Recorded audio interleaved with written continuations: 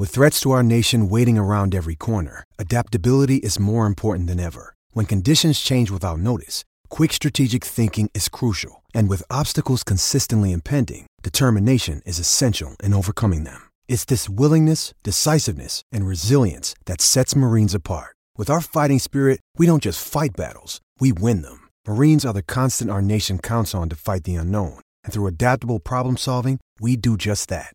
Learn more at marines.com. Another day is here, and you're ready for it. What to wear? Check. Breakfast, lunch, and dinner? Check. Planning for what's next and how to save for it? That's where Bank of America can help. For your financial to-dos, Bank of America has experts ready to help get you closer to your goals. Get started at one of our local financial centers or 24/7 in our mobile banking app. Find a location near you at bankofamerica.com/talktous. What would you like the power to do? Mobile banking requires downloading the app and is only available for select devices. Message and data rates may apply. Bank of America N.A., member FDIC.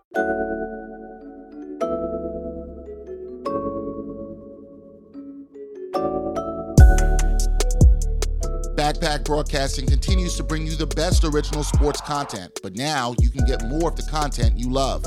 For as little as $3 a month, you can get access to bonus content, including behind-the-scenes footage and interviews from the Sports Walk, Sideline Stories, or the Ain't Hard to Tell podcast. All this exclusive content comes via Patreon. There are tiered levels of patronage, and each Backpack Broadcasting patron receives exclusive perks. Your support helps Backpack Broadcasting create more of the original content that you love. Visit Backpack Broadcasting's Patreon page and become a patron today.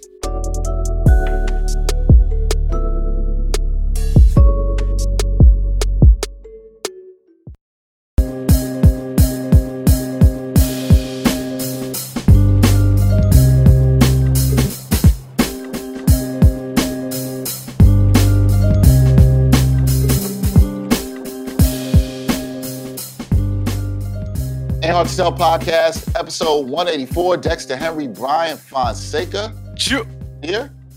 How you doing, man? You good? Doing all right. It's hot out there. It's hot out here in New York. Yeah, I'm wearing a hat indoors, but that's because I need a haircut. But it's not a smart move in the summer because it's like going to be 95 this week. 95 with the fitted on. But this week we got a guest. I believe this is his fourth time on the podcast, if I'm not mistaken. He's done a bunch of other stuff. One of our favorite MCs, repping Brooklyn to the fullest. My man Skyzoo, new album out, All the Brilliant Things. Sky, what's up, man? How you doing, bro? What's going on? What's the deal? Ain't much, man. We're just maintaining, man. Getting excited for that next Knicks season, which we'll get to. We'll get to soon. Yeah. We'll get to that. We're excited for the offseason. We'll get to that soon. First, we got to talk. You got a new album out, All the Brilliant Things. We've had some chance to sit with it for a little bit. But talk to me about, you kind of talked to me about this before, but talk to me a little bit about the process of creating this album and going into this, because there's a very strong topic of gentrification and how particularly it impacts Brooklyn and New York City. But talk to me about what the inspiration was to do this and why you wanted to tell the story on this album. Yeah, I was inspired just from just kind of being fed up, walking around the neighborhood, walking around the city and seeing things change so much. And, you know, between gentrification and then cultural appropriation, which is another topic all over the album, it kind of plays like 50-50 or 60-40 as far as what the concept of the album is. And then the two go hand in hand. So it becomes one concept within the two. It came from just kind of being fed up. You know, you living in the neighborhood, you moving around, and things are just so different. And yeah, I kind of was over it. You know, I've been over it for a while, and it just got to a boiling point. You know, it wasn't really a specific moment.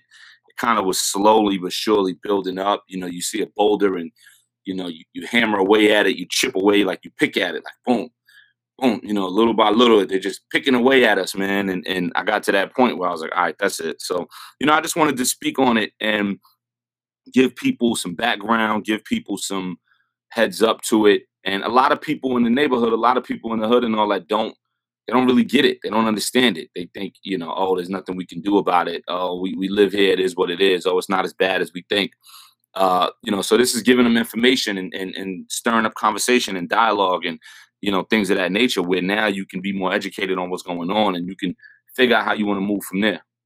What, both of us being Brooklynites, And even Brian, he lives in Ridgewood, Queens, bordering, Bushwick, so he's kind of seen it too. Could you explain for people some of the things you've seen over the years? It's not just seeing white folks there, right, Sky? Right. It's not about that. Yeah, I think I know where you're going. I ain't trying, No, it's all good.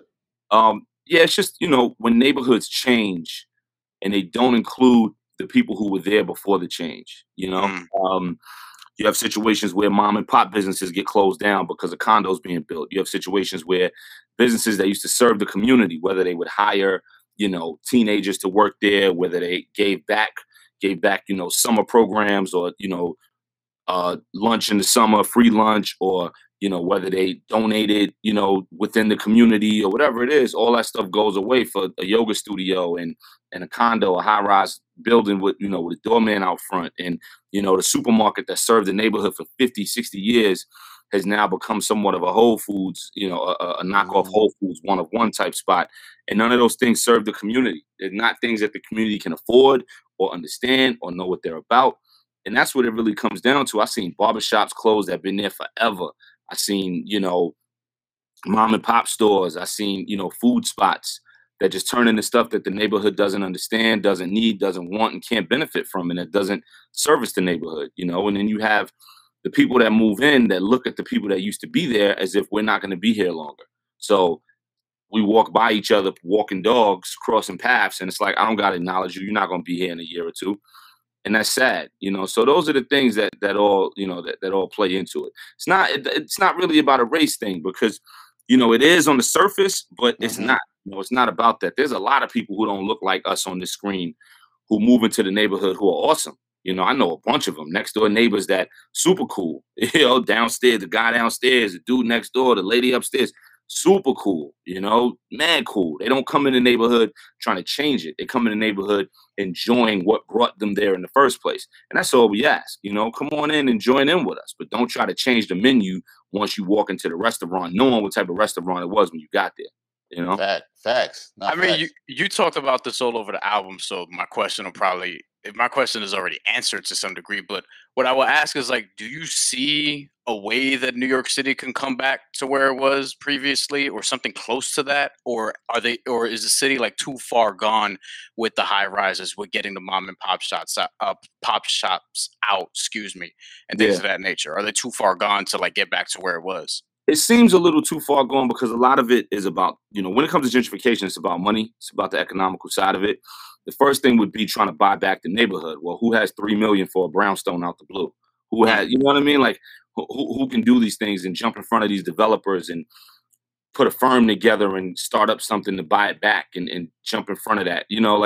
That's incredibly hard to do. It's about what we do have, making the most of it, and knowing who's coming in the neighborhood and really educating the people that are coming into the neighborhood to say, okay, we can't afford what it takes to keep y'all out, but why don't y'all understand why it's important for things to kind of stay the same as we want? It's not about the crime. Nobody wants crime. It's not, well, this neighborhood used to be awful and you just want it to stay awful. Not at all. I'd be a fool to say that. What it is how do we clean up the neighborhood while keeping the soul and the culture of the neighborhood intact? That's what it really comes down to. It's not about, it used to be a shootout here every day. We got to keep that. That's ignorant. That's ridiculously ignorant, and anybody who gets that from this is an imbecile. It's about how do we clean up the neighborhood, because the people who lived through all those shootouts deserve for the neighborhood to be clean, deserve for the neighborhood to be peaceful, deserve for the block party to not get shut down because somebody was popping off. How do we do that and keep everybody here who deserves it and have other people move in and join in with us? That's what it comes down to. And the first step is educating everybody. And that's why this record is extremely important.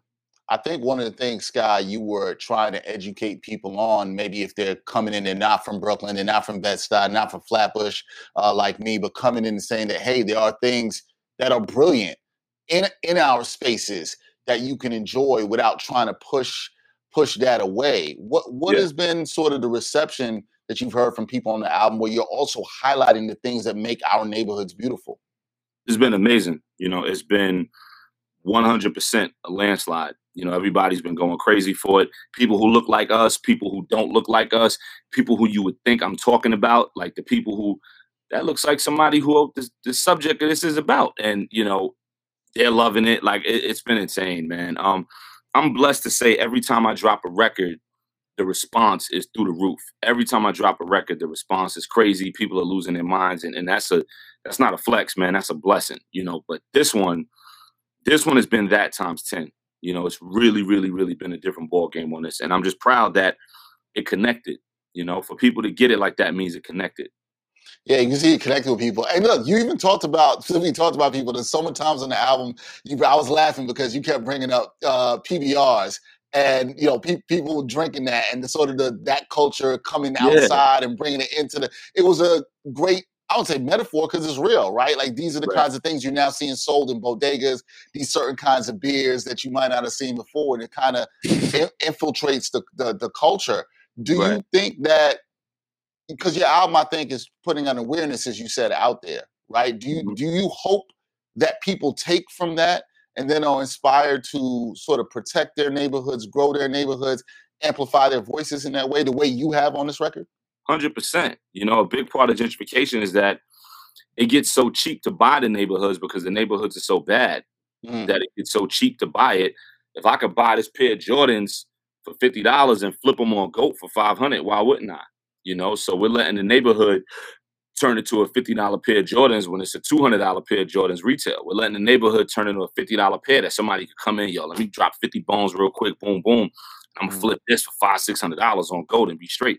That's what's happening. So first of all, we got to uphold the community on our own. We got to clean up the community, build the community better so that the property value does raise on the community. And it is harder for people to come in. People may have second thoughts like, damn, I thought I could buy this building for such and such. This thing then went up. You know what I mean? And, we gotta clean up, all of our neighborhoods and our communities on our own first. We gotta continue to put more and more pride into where we from and where we live at, and then from there, we could just continue to build. You're working on building something, building in your neighborhood. You don't gotta be in somebody else's hood, or you don't gotta drop that on this. How about you build something right there, and it'll give back more than what you put down on it. We gotta have the presence of mind to jump in front of that first. Facts. Now, this was one you told me that, you spent a lot of time you sat with in terms of the writing process of this album. So in terms of the writing process and everything, what are some of your favorite tracks that you recorded? What track means the most to you on this project? Man. Songs are like kids when you make an album, they're all your favorite, but man, some of the ones that really stand out, Soft Eyes, Plugs and Connections. I love that one. I was supposed to be a trap rapper, culturist for sure, without a doubt. Best Eyes Burning, Bodega Flowers, something to believe in easily, something to believe in. Free Jewelry, man, it's crazy, like all of them, but those are definitely off top. What really stick out? But every day that lineup changes. Every day it changes. Yeah. I want to ask about I was supposed to be a trap rapper because I do remember when we had you on, I think this was after Retropolitan or maybe even in Celebration of Us, where you said that, or you joked that, if you came out with like an actual trap record, people would be like, yo, what the fuck is this? You know what I mean? Because that's not really what you do. And then toward the end, you sort of flipped it a little bit and, had that a little bit on there. And I thought it was like, I kind of laughed out loud when I heard it because I remembered that conversation that we had when you were up here. So could you sort of just break down the process of that in particular? And I guess what made you want to do that? Yeah, well, the record came from a conversation that I had with one of my day one guys, man. He had just got home from jail. I actually mentioned him on Rich Rhetoric as well when I said, my man caught a bad one, son. Lawyers is fighting. He bit it, came home and called me while I was writing Reunited, like the best song on the second Woo shit. That's, I'm just talking about my man. I was writing Rich Rhetoric. My man called me, yo, son, I just got home. Boom, boom, boom. I just got out the joint, whatever.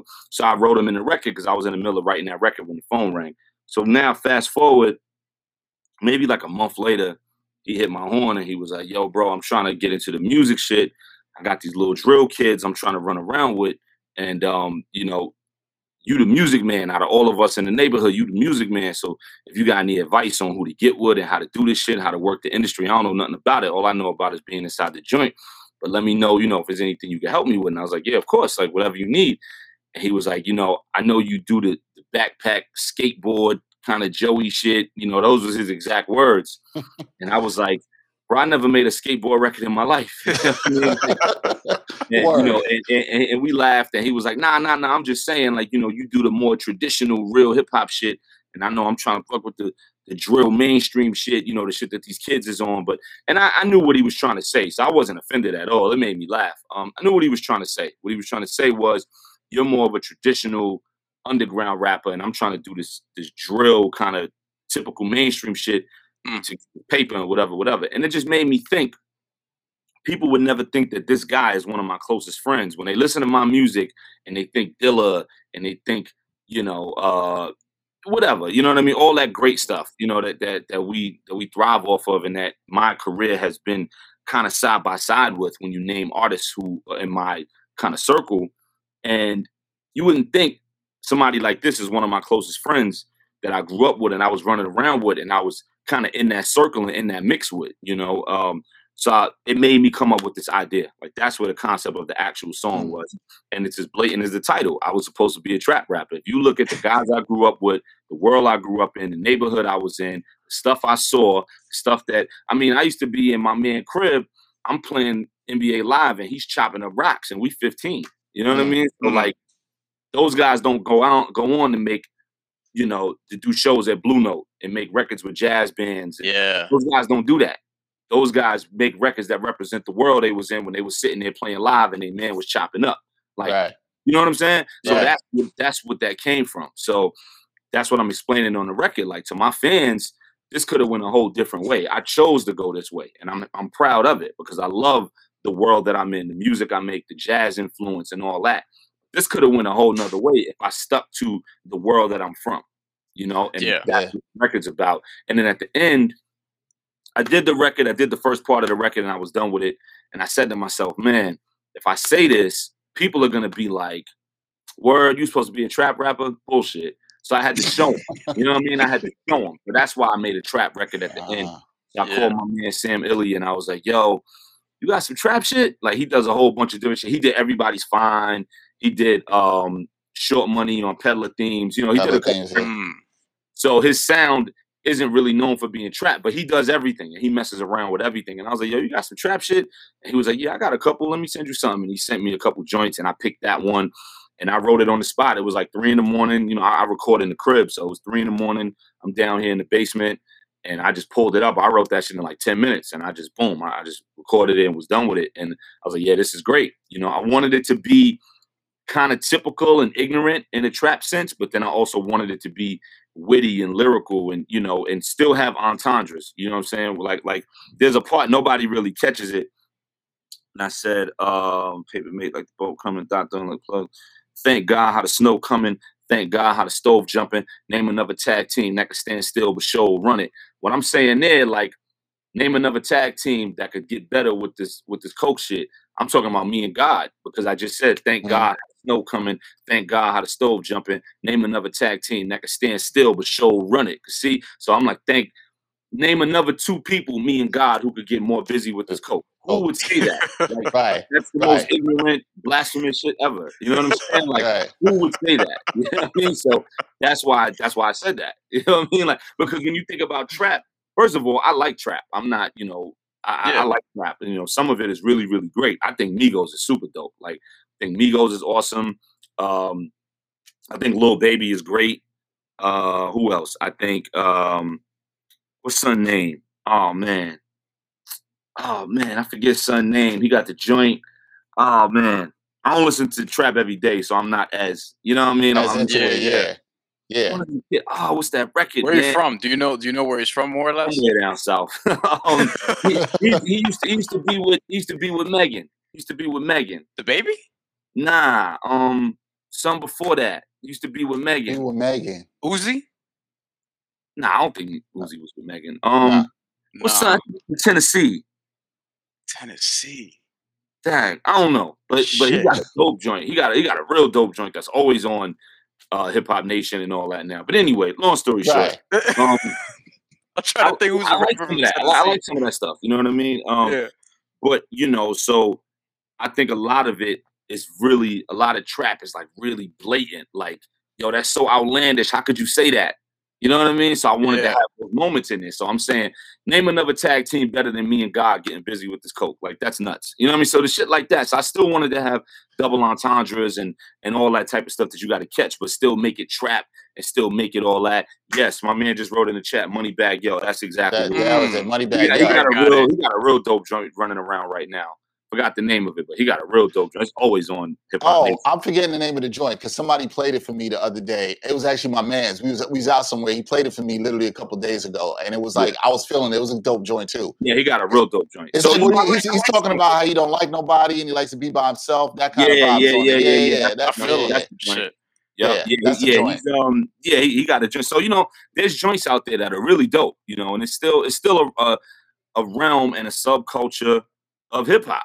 You know what I mean? So we got to respect that. We really got to respect that. Absolutely. So anyway, so that was the science. To get all the way back to the question, that was the science behind I was supposed to be a trap rapper. And the crazy thing is the response on it has been so bananas, and people are going crazy for it.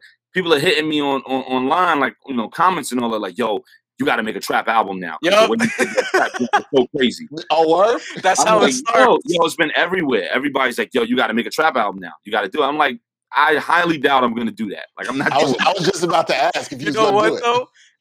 But you know what? People are also going to be, especially because you're from Brooklyn. People are going to be asking you for the drill records now because Brooklyn drill is going crazy. The thing is, I feel like if I did something like that, it would come off as a parody or a reach. Like, it wouldn't seem authentic. It's like, oh, now you want to make a trap record because I don't respect that. So I'm not going to do that. I mean, I trap, I ghostwrite trap stuff. So that I'm already kind of doing it. Just people don't know. And that's why I was able to do that joint. Like, it came to me quick, easy, because I already, I ghostwrite that stuff sometimes. So, it was whatever. So, but yeah, that was the science behind that. And I had fun doing that joint. And when I do it at the shows, people bug out. People love it. There's no flack coming back on that, which is crazy. Like, when it came out, nobody was like, yo, why you put that stupid trap joint at the end? Nah, everybody's like, yo, that record is crazy. Yo, the way it flipped at the end and he did the trap and he killed it. Like, people love it. Yeah, it was dope. It was dope because I didn't expect it too. Like, I didn't expect to do it either. That's why I liked it. Yeah, go ahead. I was gonna say because it stands out because the sound is more unique to like anything else on the album, pretty much. Of course. There's actually another joint, Sky, I wanted to ask you about, Culture-ish, which right now might be my favorite, but with a Sky Zoo album that always changes. After a few years. That's the beauty of it, bro. Right. So, but Culture-ish, like, what was the process behind that? Because I think in terms of just the rapping, the bars, just the verses, like, those were the ones that stuck out to me the most, that I, was replaying over and over, catching lines here and there, and that sort of resonate with me in a specific way. Yeah. Culture-ish was the last record I did for the album. We got it done, I think January 21, like January of this year. That was the last album. That was the last record I did for the album. Yeah, I love that record. Everything I'm saying on it, everything I'm talking about. There's cultural appropriation stuff all over the album, but that one is obviously the most blatant. Like, that is literally called Culture-ish. So that's the one where I'm really going for it. I'm really gunning for their head on that one. Supreme sold for $2 billion. Looked at my closet like they should split that with me. For every collab tee sold for $250, and every face adorned on it resembling me. You know what I mean? Like, out the gate, the first 4 bars, I'm like, this is the problem. Because if it was a clothing line owned by somebody that looked like you and I, would we be able to resell that shirt for $250 with our face on it? Could we call up one of these rappers or entertainers or ball players and say, yo, we doing a shoot. We want to put your face on the shirt and we're going to sling that. Would they be with it, or would it be, nah, well, I got my own clothing line, so nah, not really. But they do it for them. You know what I mean? Like, and I got Wow Supreme. That's why I threw myself in it. Looked at my closet like they should split that with me. I'm pointing the finger at myself like, I opened the closet, I got all kind of Supreme. You know what I mean? So I'm like, well, damn, what am I doing? Like, what's up? Like, I'm no better than who I'm getting ready to talk about. And that's that's the start of the record. So that's the beauty of it, and it just breaks it all down. That's one of my favorite records on the album. Yeah, it's a strong, strong moment. I gotta thank you, Sky, because you one of my favorite joints. I just think it's sonically why I love it. It's something to believe in, and I love the Roy Ayers sample. Anytime somebody who did the production on that, on Something to Believe in? That was my man Mirk. Yo, shout out to him because I love what he did with the sample and how he flipped it. Anybody touching everybody loves the Sunshine sample. I just love it. And Raheem on the hook is dope too. Yeah. I really like that. You always want to bring back your jazz influences. I know you love Roy Ayers too, the way I do as well. Like how important is it to you for always still to continue to have that sound on these projects? You know, you talked about it's always been a big part of you, but you've always been pushing it forward and having your producers just, flip these samples really well, these jazz samples. Just how important is that to you to continue that sound? It's extremely important. One, I love jazz. You know, it's a part of my DNA at this point. I love jazz. I listen to more jazz than hip hop. And two, it's my sound. You know, when you think about Tribe Called Quest, they have a sound. When you think about who could we name? Moneybagg Yo, he has a sound. You know, when you think about Future and Migos, they have a sound. When you think about Griselda, they have a sound. You know, Skyzoo has a sound, and that's a part of it. The jazz elements, not jazz in the sense of jazz with soft drums and all that type of stuff. Nah, my sound is jazz loops or jazz feels with hard, dirty corner store drums, mid-tempo, nothing crazy slow, nothing drumless, mid-tempo, breakbeat stuff with jazz stuff. But then you can add some 808s for a current, 2021 feel, and then adding the live instrumentation on top of that. So you got the break beats, you got the jazz sample, you got live jazz instrumentation to enhance it, and then you got 808s all put together. That's the Skyzoo sound. You know? I love it. I know you just dropped this one. I know you're always thinking ahead. Have you thought about what your next project is or what you might want to talk about? Has that even entered your mind at this point? Honestly, not at all. I'm just so in the moment with this one. Yeah. I worked on this album for a year and a half. It was off and on. I wasn't writing and recording every day for a year and a half, but it was August 2019 up until January 2021. So not at all. It'll hit me at some point, but right now I'm just running around. I'm on Zoom 5 times a day. You know what I mean? Like I'm doing these like 5-10 times a day. Literally, I'm kind of zoomed out, but it's all good. It's love, man. I appreciate anybody who want to Zoom with me. So, I'm on Zoom all day. The show game is picking back up because COVID is, we're slowly starting to get back to some sort of normalcy. So you got that element. I'm busy, with the family. You know what I mean? So of course, I haven't really thought about the next record. I'm waiting to see what the Knicks gonna do with these trades. That takes up 40% of my day. So, I haven't really thought about another album yet. You know what I mean? Nah, I hear you. Before we get to that too, one of the things on the album, I believe it's on the last track. You talked about how you considered retirement, and you talked to Phonte about this, and like how real was that for you to the point where you're like, I'm gonna leave this rap game behind and move on to whatever else you want to do? It was super, super real. I was just sitting back for a while contemplating things, and I've done a lot. I have a career, I have a catalog, I have a legacy. I've seen the world 20 times over, multiple passports. I bought my house, multiple cars, money in the bank. My kid's room looks like Toys R Us, all off music. All off music. And that's not a flex, that's a blessing, all off music. Facts. If I left right now, am I happy with what I've achieved? And I was like, yeah, I am. And then I thought about the things that would say, okay, well, if you're happy with what you've achieved, you would leave. Now, what are the things that you don't like that make you want to leave? Are you just tired? Do you not have it no more? No, I still got it. The pen is flying, as you can hear on the album, and freestyles and little things I've been doing. I mean, I put up a verse a couple of days ago on the gram. I was at my man Bishop Lamont house, and he was like, yo, Sky, working on some music, man. Let me get a verse. And I was like, yeah. And I just wrote a verse on the spot at his house in 20 minutes. People losing it. Like, so the pen is still flying. I say that to say the pen is still flying. So it wasn't that. I always said if I couldn't rhyme no more, like if I write and it take too long to come out and I don't like what comes out, and everybody has kind of, little funks, writer's block. Everybody, I don't care who you are. You could be Jay-Z, Nas, I don't care who you are. Everybody has a writer's block at some point. Facts. We're human beings. It is what it is. But if that writing block, if that writer's block turns out to be a month, writer's block could be a week, maybe 2. If that writer's block turns out to be a month or 2, that's when it's like, yo, it might be over. So that wasn't happening, thank God. You know what I mean? So it wasn't like I was in a funk writing wise or anything. It just was like the industry and looking at things and the way the game is played and things I was over. You know, since I've become a dad, I've been less and less industry. Let me rephrase that. I've never been industry. Let me rephrase that. Since becoming a dad, I've cared less about running around in the industry.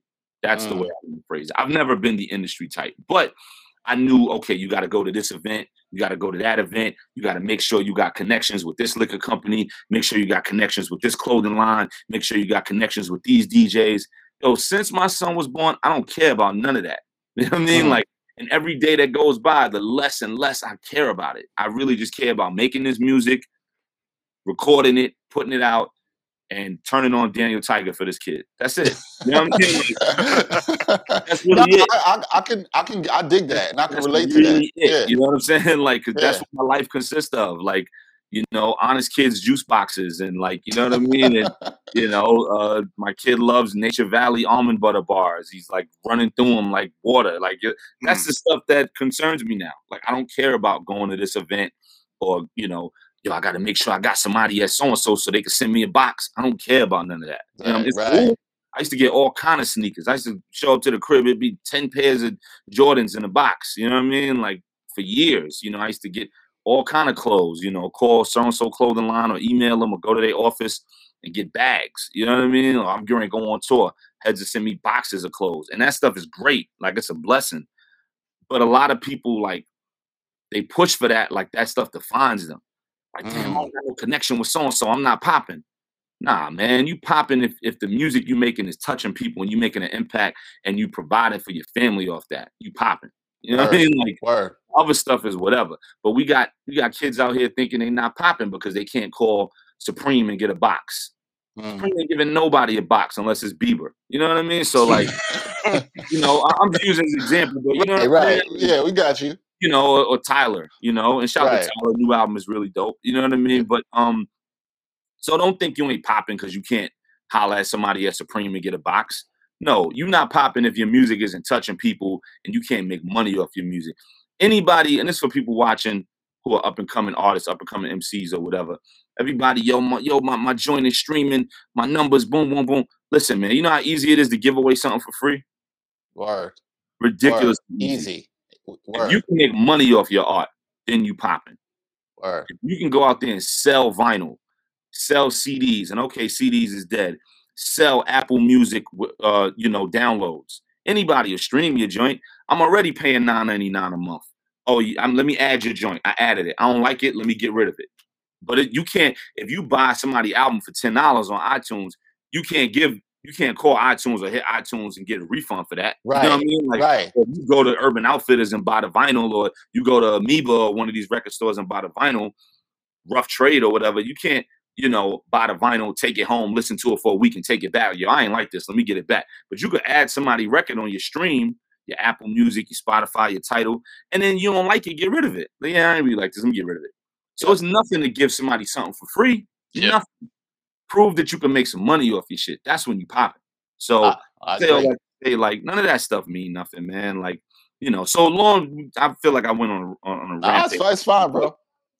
Going back to the question, just the way the game is played, I just kind of over it. And I was like, man, I'm over this, man. I don't know if I want to do this no more. I love making music. I love creating. It's the stuff that happens when you get out of the booth that I'm just not really into no more. You know, I don't want to play the game no more. But then something said, call Tay. I don't know what it was. And me and Tay are real cool. We don't talk every day, but we're real cool. That's my man. You know, he was one of the first ones when I was going to North Carolina in 2005, 2006. You know, he was there. You know what I mean? Justice League, Ninth, and all that stuff. Obviously, he was a part of that. And we've always been really, really cool.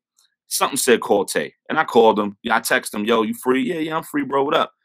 Gave him a call, and we talked for like 3 hours, just about mad random stuff. You know, it wasn't all about that. It was, how's your family? How's this? How's that? Yo, the new album, this, that, you know, all that type of stuff. And we were just chit-chatting for 3 hours damn near. And, you know, and I brought it up. I was like, yo, man, I think I might tap out of this soon. And then he just, you know, he just gave me some good advice, like you heard on the album. He was like, yo, if you want to do it, let it be because you want to do it, not because of the game or somebody pushing you out. You know what I mean? Like, you go on your terms. Whenever you're ready, go on your terms. And that was it. That was the advice. You know, it was like, don't let these motherfuckers tell you when to go. You go when you're ready. And I slept on it, and I was like, you got a point. You know what I mean? And that, as you heard on the record. What's up, listeners and supporters of the Ain't Hard to Tell podcast? We need some help from you, and it won't take up too much of your time. As we grow, we always want to hear your feedback, so take a minute or two to fill out a short anonymous survey. The survey link is right in the episode notes for this podcast. It's easy and takes less than 5 minutes. As always, we thank you for your continued support. It was just Friday. It was the 25th anniversary of, one of our favorite albums, Reasonable Doubt. Yeah. That's an album. B and I were talking about this before we got on here. And you probably remember. You remember when this dropped in '96. Mm-hmm. Some people would. I don't know about you. I remember I was one of the people up on Jay early. I remember a lot of friends around me were up on him late. I remember 8th grade. I got the Reasonable Doubt CD, and people weren't really bumping it like that.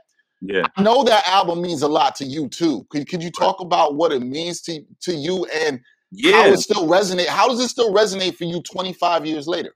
Oh man, I was one of the ones. I don't want to say I got on it late. I got on it when it was out. Jay came out, and then a week later, Nas came out. Yep, it was written. It was written. A week later, and Nas was stupid popping. You know what I mean? Like Jay was indie. He was on Priority. He was on the radio a little bit in New York, but that was kind of it. Nas was stupid popping. Columbia opened up the bag. He had the single with Lauryn Hill. I say all that to say, if we being honest, everybody was on Nas. Everybody was on It Was Written. Oh yeah, no doubt. I had copped It Was Written before. Yeah, no doubt. Right. If you was in New York, you was on Jay because the streets and he was being from New York. But Nas was everywhere because he was on a major. That's the difference between indie and major, and as somebody who's been indie their whole life, I know what it is. Everybody was on Nas, so, and it was a week later. So that's why the album kind of got lost in the shuffle as far as the commercial side of it. But obviously from the creative side and just how great the album is. I mean, the album is absolutely fantastic. It's absolutely fantastic. I said all that previous stuff to say, because I know you asked, if I was on it earlier or later. I was on it in the moment, but I definitely was listening to It Was Written a little more at the time. One, I was 14.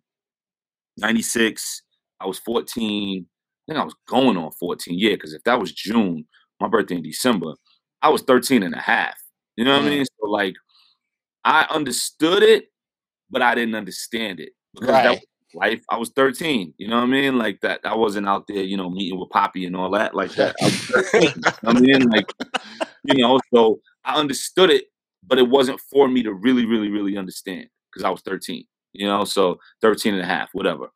But when you get older, you look back at art and you get it. You read certain books, you listen to certain albums, you watch certain movies, and you get it, and that was one of those things. So I was on it when it first came out because he was rapping crazy. The beats was crazy. Biggie was on it. So I was all about that. You know what I mean? So like I was on it for sure. But I was on It Was Written more at the time.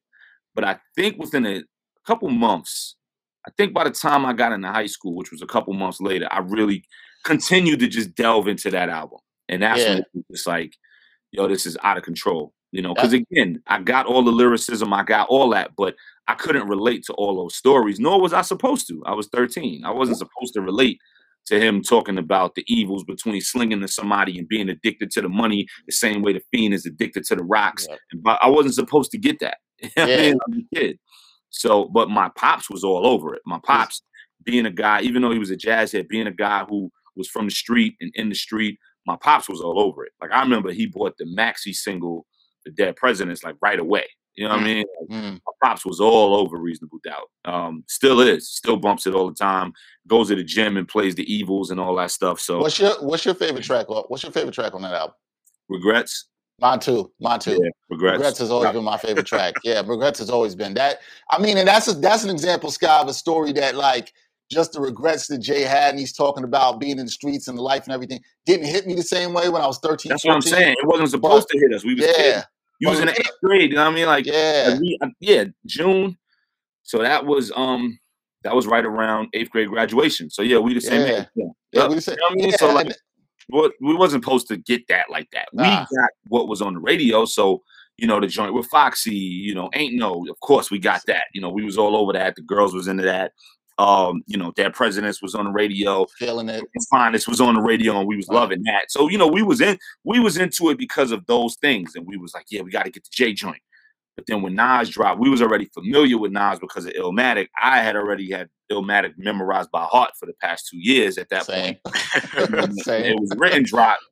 It was like, yo, Fake Thug, No Love, You Get the Slug, CB4 Gusto. And it was like, yo, hold up. Like, you know what I mean? Like, he was losing his mind on that. And I got every record. And I was like, yo, this guy just did a record about a gun and blah, blah, blah, blah. Like, so it was just like, yo, what are we doing? Like, you know what I mean? So, but no, just to bring it back to Reasonable Doubt. Nah, man, Reasonable Doubt is artwork. It is absolutely a classic. There's nothing I can say about it that people don't know and hasn't already been said, but I'll still say it. It's absolutely wonderful. It's why I went and redid it and paid my homage to it. And it's a beautiful, beautiful piece.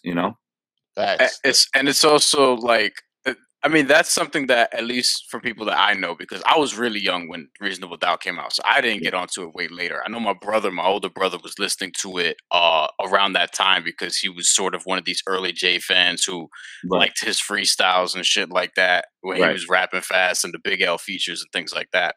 Mm-hmm. But most people I know didn't really go back to that album, they said, until 2001 when the Blueprint came out. And that was the year that Reasonable Doubt went platinum. Coincidentally, the year that Illmatic also went platinum, because Stillmatic came out. Right. So I wanted to ask, do you have an album in your discography that a lot of people hit you up about all these years later, like something very early on in your career that I guess resonates with people now? It's so all of them, man. Like some people got on board with A Dream Deferred, which was 2 albums and 4 mixtapes later. Some people got on board on Retropolitan. Some people hit me the other day like, yo, the first time I heard you was Retropolitan, and I went crazy and I went back and listened to everything. That's 10 years back. You know what I'm saying? So that's a lot of music. I drop every single year. You know what I mean? So you got to go get the Easy Truth. You got to get Music for My Friends. You got to get Live from the Tape Deck. You got to get Dream Deferred. You got to get Great Debater. You got to get Older Reasonable Doubt. You got to get Bower Brothers. It's a lot of shit. Like, you know what I'm saying? Yeah. So it's all over the place, man. Like, but that's the beauty of a catalog. That's the beauty of having a great catalog that stands the test of time, that you could do that. It ain't no one joint. It's not like, yo, this is the one album you gotta go get if nothing. Nah, there's people that's like, yo, Easy Truth. Yo, Music for My Friends. Yo, In Celebration of Us. Yo, All the Brilliant Things. Yo, Retropolitan. Yo, Live from Tape Deck. Yo, A Dream Deferred. Like, it's like, oh, wow. Okay, that's like going to a restaurant and everything on the menu. Yo, you gotta try that. But then you gotta try that too. But you know what? You got to try that. Yo, tomorrow we're going to come back and then you're going to try that. It's like, whoa, this restaurant is dope. Like, you know what I mean? Like, if you go to a restaurant and everybody tells you to order one thing, they got one dope thing. You go to a restaurant and they can recommend everything and say, yo, everything at this restaurant is great no matter what you order. That's when you got a hell of a restaurant. And that's where I've tried every album on, where every song is like a different dish. And then with my catalog, every album is like a different dish. And you're like, yo, you can pick up whatever you want. You're going to love it.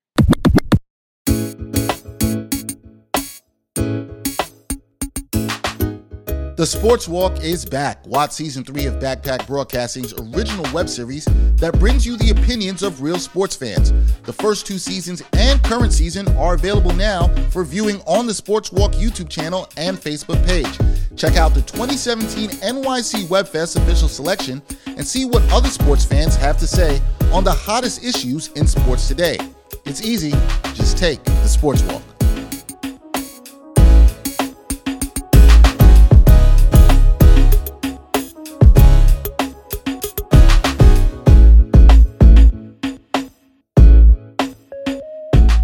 We got to talk some Knicks. We got to talk some basketball. You came on my show, the NBA Exchange. We talked about the Knicks, what you'd like to possibly see them do this offseason. But that was a different time because they were still playing in the first round. Now that the season's over, we're settling a bit. The draft is coming up. Let's start with the draft first. The Knicks have picks 19 and 21. What would you like to see them do in the draft? Is it move up? Is it take 2 first-rounders? What would you like to see them address in this draft? Taking 2 first-rounders would be dope. I think there's 2 gaping holes in the starting lineup that they could fulfill with both of those first-round picks. or you could package all 4 of those picks, the 2 first round and the 2 second round, and move up for 1 stellar first round pick. Because the thing is, first of all, that's what's going to happen because they're not going to take 4 rookies at all. Mm-hmm. If they did, it would be a stash in overseas type thing. And I don't think Leon is that kind of guy. I know like Phil would do that a lot in different regimes. I don't think Leon is that kind of guy. They're not taking 4 rookies. They can't even do it contractually. Like they're already maxed out on players, you know, cap wise. Like they got tons of cap room, but they got to use that a certain way. They're not taking 4 rookies. They will be moving up. If they take 2 rookies, there's a lot of options, man. I really like Trey Mann. James Bouknight is insane. I heard he went stupid in his combine the other day. I heard he lost his mind. Yep. It's going to put him out of contention. Like you read the reports that he wants to be here because he's from here. You know, he's from Crown Heights. Yep. And he made it clear to them. I read somewhere that he made it clear to them that he's from New York. And that was his way of saying, I want to be here. You know what I mean? Like, you know, him just being like, yo, you know I'm from New York, right? You know I'm from New York, right? But don't forget I'm from New York. You know what I mean? So, like, you know, that would be fantastic. I like Moses Moody a lot. I like Chris Duarte a lot. I think he's underrated, and I think he's going to go off because he's already older. People be afraid of older rookies. I'm not afraid of that because some of the greatest players ever in the greatest eras ever, like the 80s and the 90s, these guys played 4 years of college, man. You know what I mean? Like Mike did 3 years. Tim Duncan did 4 years. You know, Barkley did 3. Like these guys, they didn't leave after a year.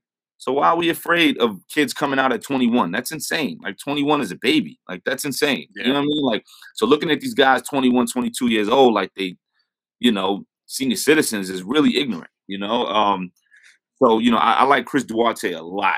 I think he could do damage. They got to get a point and they got to get a sniper in the starting lineup. I think we might have talked about this before. They got to get a sniper in that starting lineup, man. That's what's holding them back. Now, whether it's at the 2 and they move RJ up to the 3, or they leave him at the 2 and they get a 3 who's a sniper, Corey Kispert or something like that, they got to get a sniper in that starting lineup. Or if it's through the free agency or the trade, somebody in that starting lineup got to be a 40% 3-point shooter without a doubt. If it's a guy, if it's like a Kispert or a Bouknight, like you said, who's shown out at his workouts, I think our producer Greg said 19 straight made threes. I've seen projections where he could be late lottery. If you knew that you could go get him late lottery in the Knicks, are you taking your 2 picks and moving up to go get him? Yeah, because I don't think he drops that low. I think especially after the combine, I don't think he drops. I think he's going top 10. You think he's going top 10? Yeah, I think he's going. With that kind of workout, 19 straight, I think he's going top 10. And then, you know, you got your agents who's supposed to make sure everybody knows that and turn the volume up on that, which is great, you know. So I think he's going top 10, at least definitely top 12. Like he won't last. He won't be there by 19. You'd have to move up. I think somebody like him, Moses Moody, there's got to be a way to use one of those first-round picks and those other 2 picks to move up and then still keep the other first-round pick.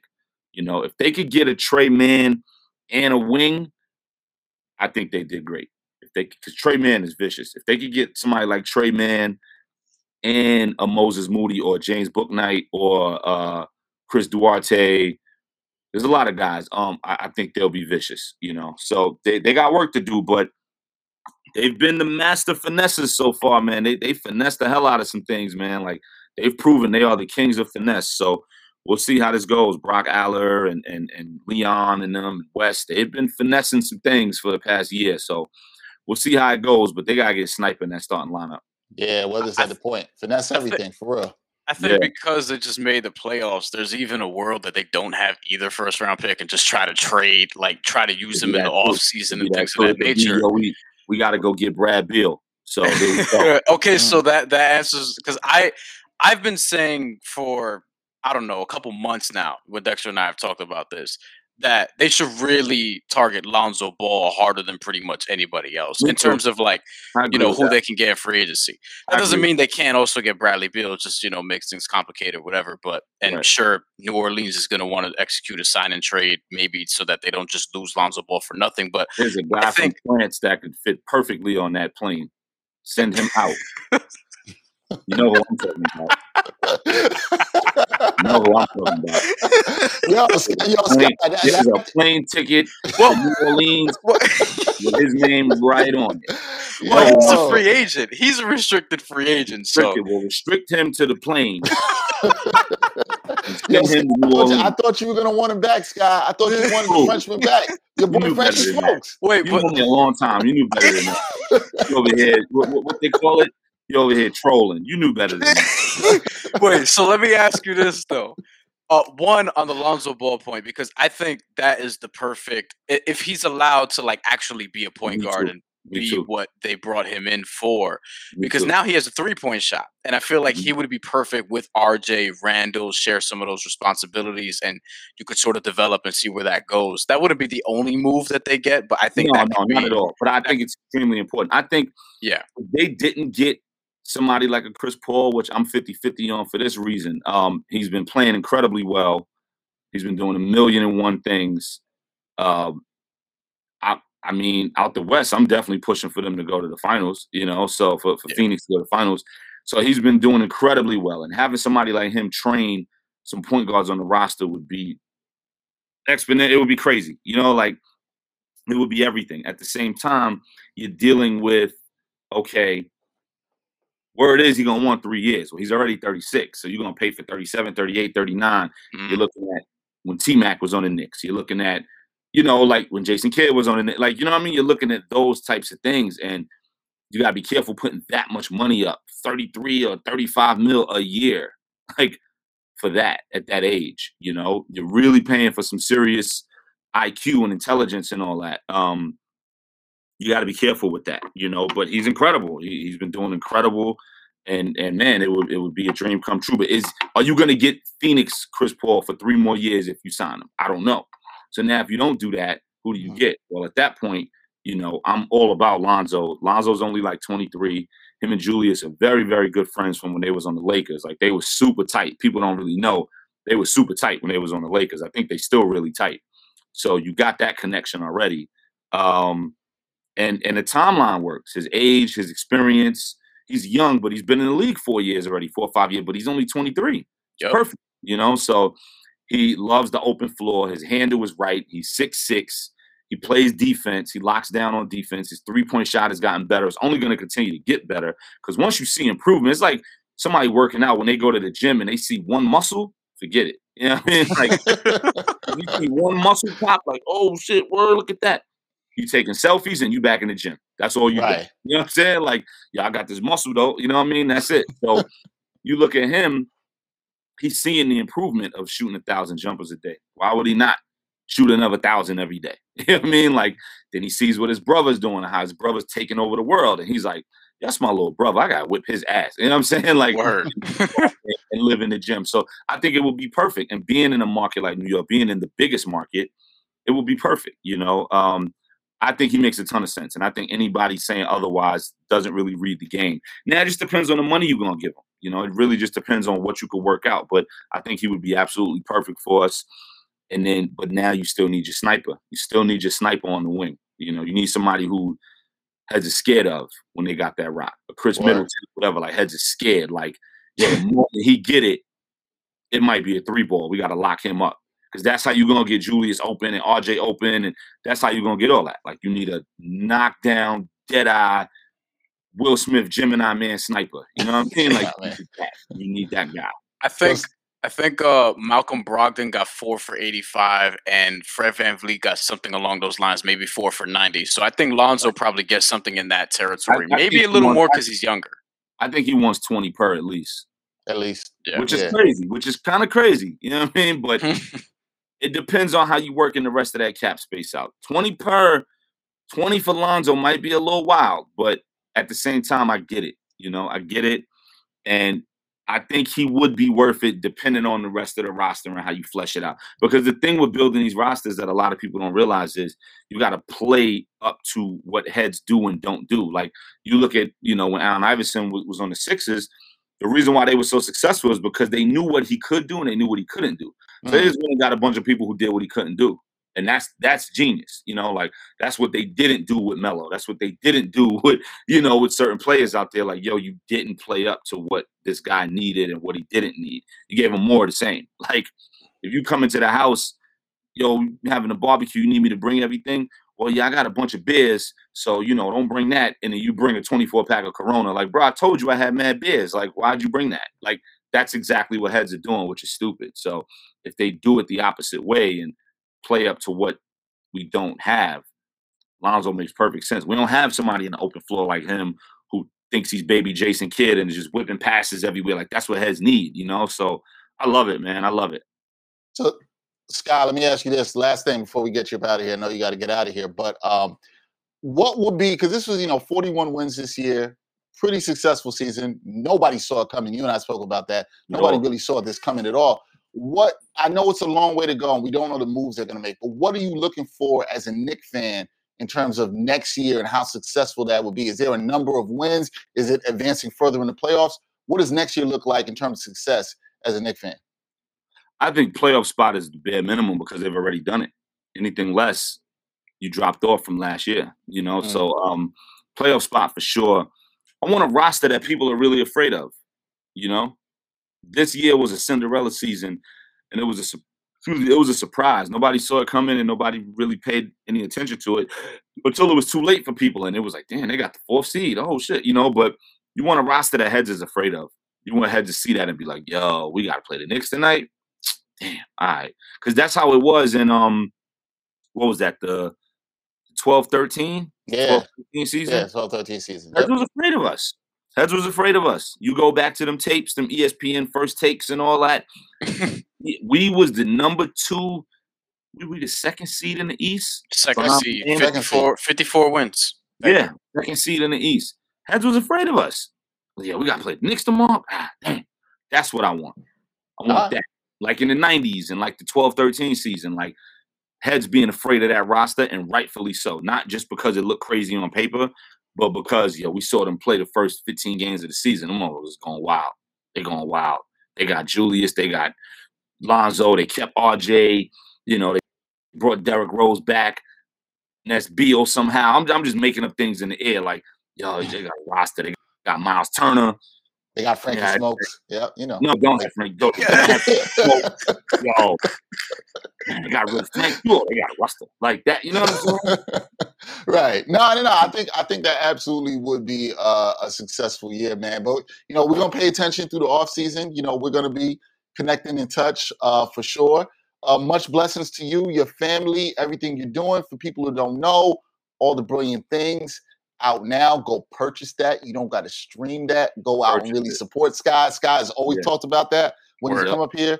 So really support that, Sky. And hopefully, once you get back to doing some more shows, we connect, we see you again.